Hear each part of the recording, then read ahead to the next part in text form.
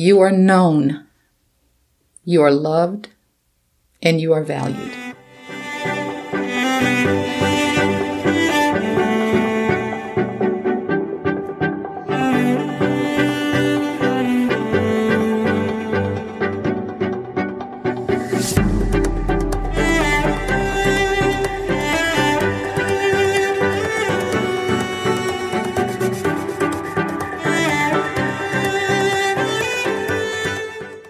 Welcome to another episode of It Was Found in My Heart with Gary and Veronica. Okay, so last week we left off where the Jews were telling this man that it was unlawful for him to carry his bed on the Sabbath. He had just been healed, and all they could think of is that he was carrying his bed. So we left off there, and we're going to pick up today in verse 11 in this conversation with the man and the Pharisees. So I will turn it over to my host. I will not turn it over to my host. Read it.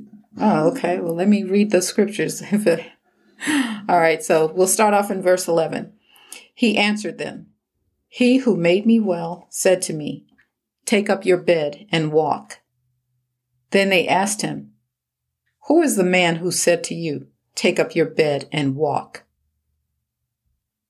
But the one who was healed did not know who it was, for Jesus had withdrawn, a multitude being in that place." Okay, so that's pretty interesting that you have this word from this stranger come to you. You respond, and immediately you are made whole, right? Mm-hmm. And think about the whole scheme of what's going on. You at the pool of Bethesda. There's a bunch of people that's sick there. Normally, the procedure is that an angel comes, stirs up the water, and whoever's in the pool first. And I don't know to what degree. Is it just the first person in the pool, or, so maybe two people get in the pool at the same time. They both get healing. So I don't know this aesthetics of that whole operation, but you are around a bunch of people that are sick. And all of a sudden, one of the guys that you know as part of that crew is miraculously healed. Now, automatically you're thinking, what did I miss the angel? Did I miss the stirring? How did that guy get healed? He was lame. How did he get in there before me? Mm-hmm. He wasn't even in the pool. He was healed while laying down on the watch, laying down. And so you can imagine, based on these verses we just heard, is that he didn't catch Jesus' name, because the moment he rose up and took his bed and started walking, it drew a crowd quickly to him. Said, "Dude, how that happened? What happened? What the angel did it come? What happened? How did the angels doing something? Are they doing something different now? How come nobody let us know that they were going to do something different?" And so they're going through this, and it's a crowd forming, and Jesus just goes into the crowd, and nobody knows. The guy doesn't even get his name because he's excited. I would imagine he's excited, and then everybody around him is excited and is wondering what happened. Mm-hmm. What's going on? Did God come up with a plan and he emailed me? So Jesus stows away, and that's what's happening in up until 10 to 13. But you have a point to make. Yeah, because Jesus came up to the man. He didn't introduce himself. He just said, "Do you want to be made whole, or do you want to be made well?" And, I'm just trying to think, how did he say that with all those people in that pool? They probably were close together trying to get into the pool. Did he whisper to him and say, hey, do you want to be made well? And this man is like, "Sir, I don't have anybody to put me in the pool. When I'm going, people step all over me. And then they get in first, and then they're healed." And then Jesus says, "Rise, take up your bed and walk," in authority. I mean, he could have said it like that. I don't know. But I'm just thinking as we're talking, what that environment was between the two of them and all those other people around them. Because if he had said, rise, take up your bed and walk, and this man stands up, takes up his bed and walk, and I don't know if this is what you're saying, where all the crowds of people now gather around him because he said that and they saw this, and now they're wanting the same. I don't know if that's the case. And where were the Pharisees at that point? When did they come along? When the man left the pool of Bethesda, went outside, walking, and they see him carrying his bed, and then they have that conversation? I don't know, but it's interesting to know how that conversation took place. And then Jesus, like you said, he just kind of exited real quiet, didn't heal anybody else, as the story doesn't tell us that he did. It just said he exited quietly. Yeah, looking at it from that perspective of how he approached the man, and the question that he asked him, do you want to be healed? Mm-hmm. When you said that, it just opened up some more questions for me, or some more excitement for me as it pertains to us today. Is that we are laying around, in our stuff, in our mess, in our shame, in our sorrow, in our scars. And there's a message being spoken to us. Do you want to be made whole? Mm-hmm. Do you want to be healed? Do you want to have peace? Do you want to have joy? Do you want eternal life? Mm-hmm. And do we come up with a reason why? And that's another thing, thank you, Holy Spirit, is the fact that this dude comes with an answer. There was only one answer he had to say, yes. Mm-hmm. But he didn't do that. He starts telling him the dilemma. Mm-hmm. I have a dilemma. When the water's stirred, I don't have anybody to pick me up or put me there. That was not the question. Right. But he goes to his dilemma. He goes to his story. And I'm not saying the story is not good, but I'm saying when God is telling you or sharing with you or saying, do you want to be healed and whole and saved? The question is, or the response should be, yes. Sure enough. And yes. Right. Yes. Well, we tried that before. Yeah. It didn't work. Right. Right. I tried that before and it didn't work. Although people are just hypocrites, such and such. Mm-hmm. And so we got all these different comeback lines, but that's not the answer that's going to set us free. Yeah.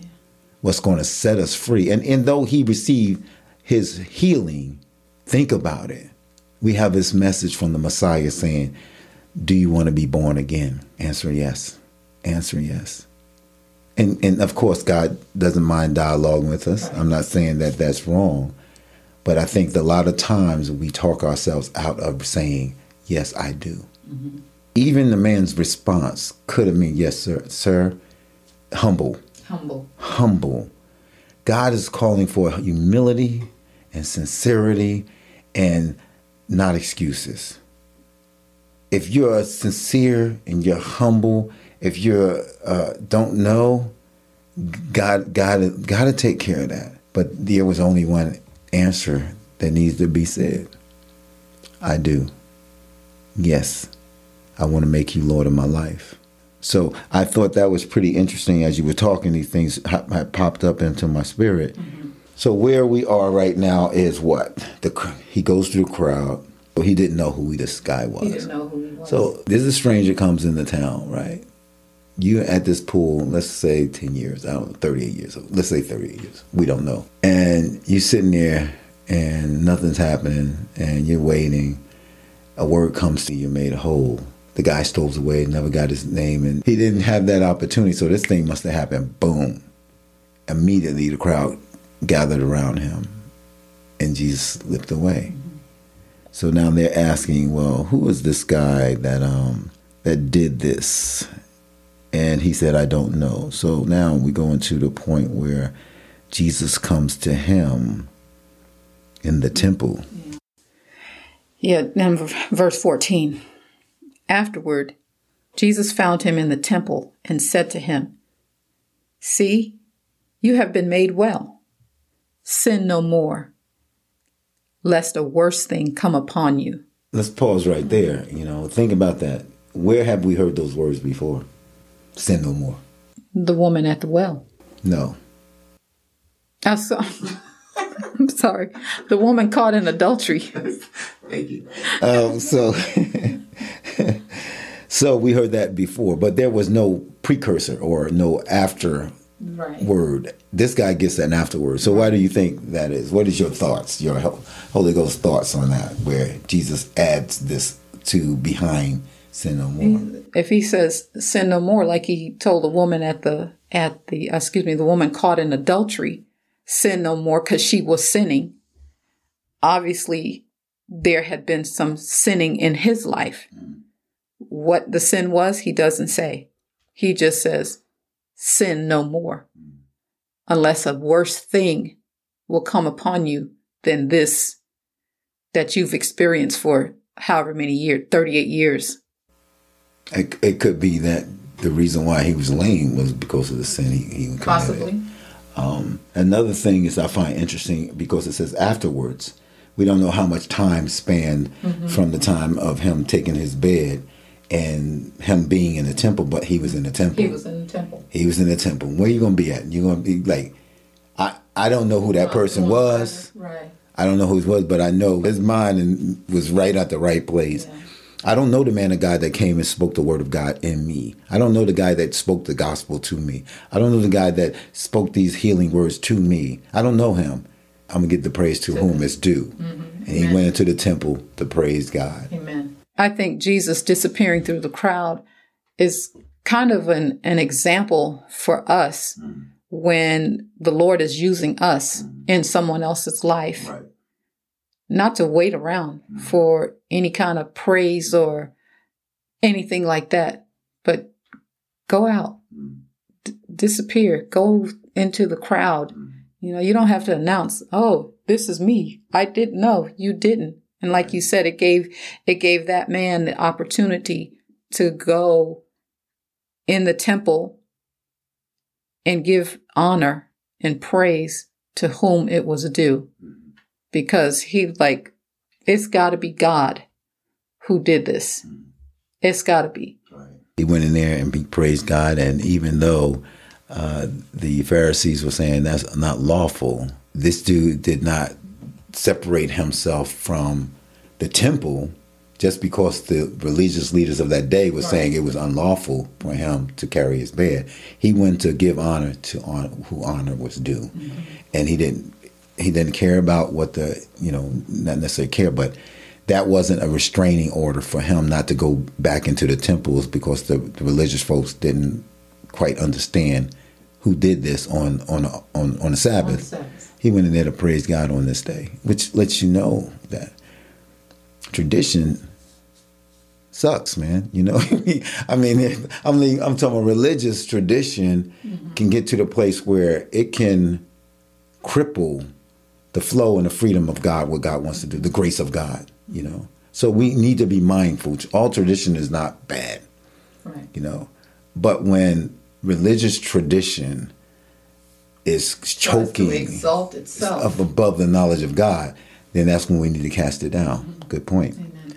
All right, so we have this point where Jesus says, sin no more, lest a worse thing come unto thee. The man departs and told the Jews that it was Jesus which had made him whole. So now they know. They wasn't concerned with the lame man now, since they know who it was. It was Jesus. Therefore, it says that the man went away and told the Jews that it was Jesus who had made him well. For this cause, the Jews persecuted Jesus and sought to kill him because he did these things on the Sabbath. Really? Was that the real reason why? Come on, those are some strong words right there. If you break the law on the Sabbath, right? And I think that was like one of the high things. God said, thou shalt honor the Sabbath, respect the Sabbath. It says, for this cause, because he healed on the Sabbath, they sought to kill him because he did these things on the Sabbath. Jews persecuted Jesus and sought to kill him. Do the people of Bethesda, at the pool of Bethesda, do they know that there's a Jesus on the scene and he's healing people? Or did the healing begin yet in such a magnitude where people were recognizing who he was? Because if he shows up, people because he had a crowd. This way, it doesn't say any disciples was there. He pulled away many times to be by himself, either to pray, and, scriptures say that. So this could have been one of those times where he knew he had a meeting, just like he had a meeting with the woman at the well. And so he knew he had a meeting with this man at the pool of Bethesda. And so he just went on his own. That's a possibility. I also see that we can look at this from a perspective of why him. And a lot of us have that mentality of something good happened to one person and something bad happened to another person. Or somebody gets a healing or miracle in their life over the same thing that's going on in the other person's life. And the question is, why them? Mm-hmm. Why couldn't that happen to me? Why couldn't I receive that blessing like that? I cried out for our grandson to rise up. And there have been people that had their sons and children rise up that they love. Why not me? So we can't explain what that is. We don't know why some people get the miracle and others don't. We all have the same miracle, and the miracle is that God so loved the world that he gave his only begotten son. That's right. So that we, if we believe, will receive everlasting life. The greatest miracle of all, that God would put on flesh, dwell among us, die for us, and now making intercession for us. Mm-hmm. That's a great miracle. So we can get weighed down by the fact that I don't believe that's God because that didn't happen to me. I don't see that anymore. I don't see healing now. I don't see this anymore. I don't see that anymore. And we can get distracted from that and pull away from Jesus Christ. Mm-hmm. So on that note, we're going to close this segment right now. Get into the Word and begin to picture the Word. For me, I'm a picture man.